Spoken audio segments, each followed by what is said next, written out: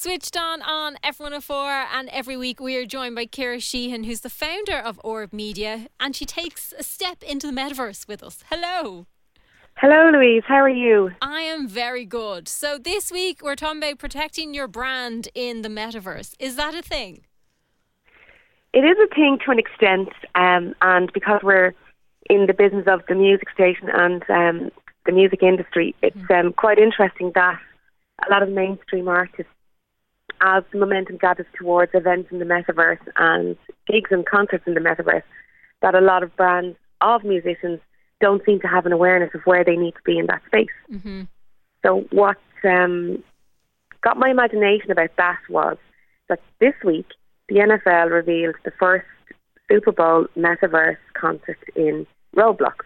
And I feel even weird even saying the word concert because people who go to gigs don't say concert. So it's a gig in the Metaverse, but it is going to be quite big, I think. So last week, you and I discussed the Warner label Music Village in the Metaverse, and I personally thought that it was lazy. I thought it was a very limited demographic, considering that the majority of people who play Roblox are between 10 and 13 years old. So if you're a musician and you want to build your brand, how do you do it in the confines of the Warner Music Village? So that was my kind of instinct on it initially. But I am a very cynical music fan anyway. So here we see the first practical application of the Warner label in the Metaverse, and that is that they are going to host this massive concert on Roblox, the first ever virtual Super Bowl concert, with vocal stylings and motion captured movements on an avatar by an artist, a hip-hop artist called Saweetie. I think that's how it's pronounced. That's right, yeah.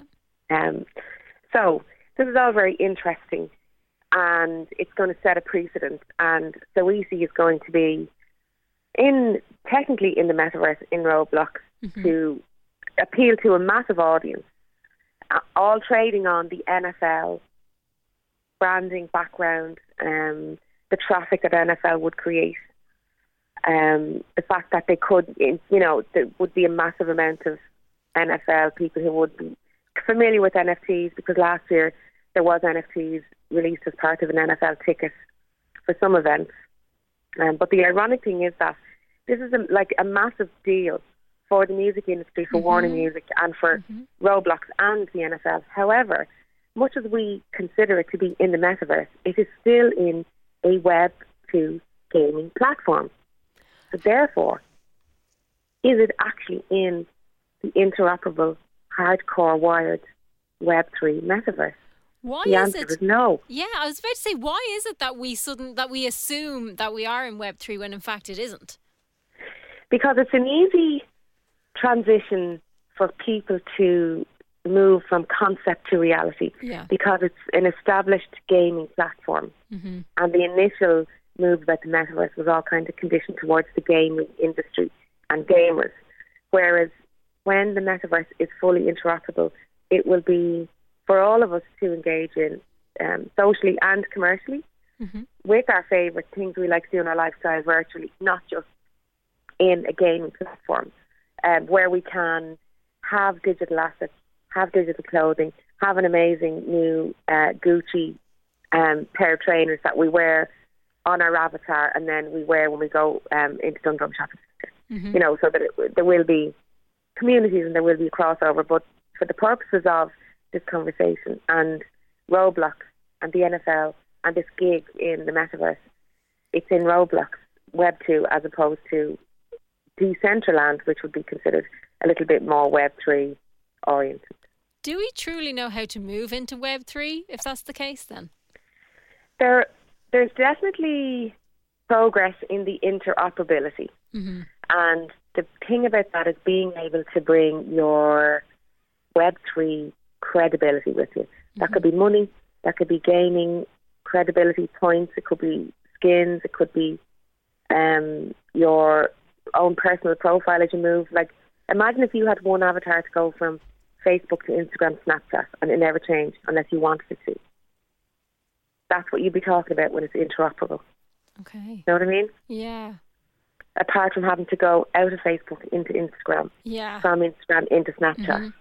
That it would just be one smooth transition. And there is talk of interoperability functionality this year, towards the end of 2023. And there are like really interesting companies out there like Zepeto, who are a digital fashion avatar creation company. And they're kind of making progress in that space. But it's not truly interoperable, even though it is still compelling as your Roblox and your Minecraft and your Fortnite evolve. Is it optimistic, though, that they're trying to kind of move in that direction?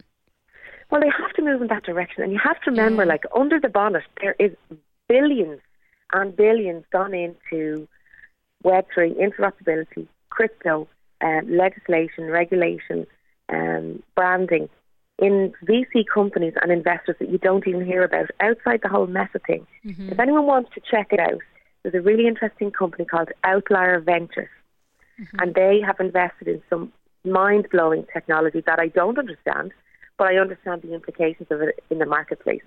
So if you want to go a bit deeper, that's a good place to start. Yeah, because at this point I think we're all trying to figure out what it means and what it is and how we get there. Yeah, and you see, all the bits will eventually come together. Yeah. You know, like last week Porsche launched an NFT and it was a disaster because they only launched it from an advertising point of view without thinking about the user. Interesting. You know, so there's an example of how not to do it when it's not fully thought out. Yeah. See, this is the thing, we're all kind of feeling around in the dark a bit. I think everyone's trying to, because they want to be there, in there, they want to have a presence there, but they're not completely sure how to get there. No, and it's like learning, like jumping off the 40-foot when you don't know how to swim, you know? Exactly. Yeah, this is the thing. So I suppose it can only get better, right?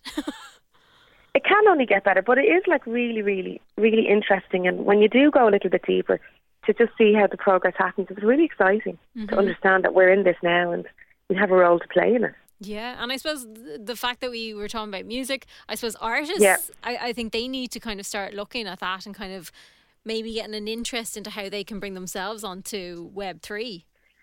Yeah, absolutely. I was having a look at this. I've been looking at this like for a good while, and in terms of, so if you're going to be an amazing artist, right? So the first thing your record company's going to do is they're going to buy your domain name. So if you're going to be the next Miley Cyrus, they're going to buy MileyO'Reilly.com, right? And that's going to be the go-to place for all of your music industry, your fan base and your inspo. Okay, in the metaverse, you have to secure that really quickly.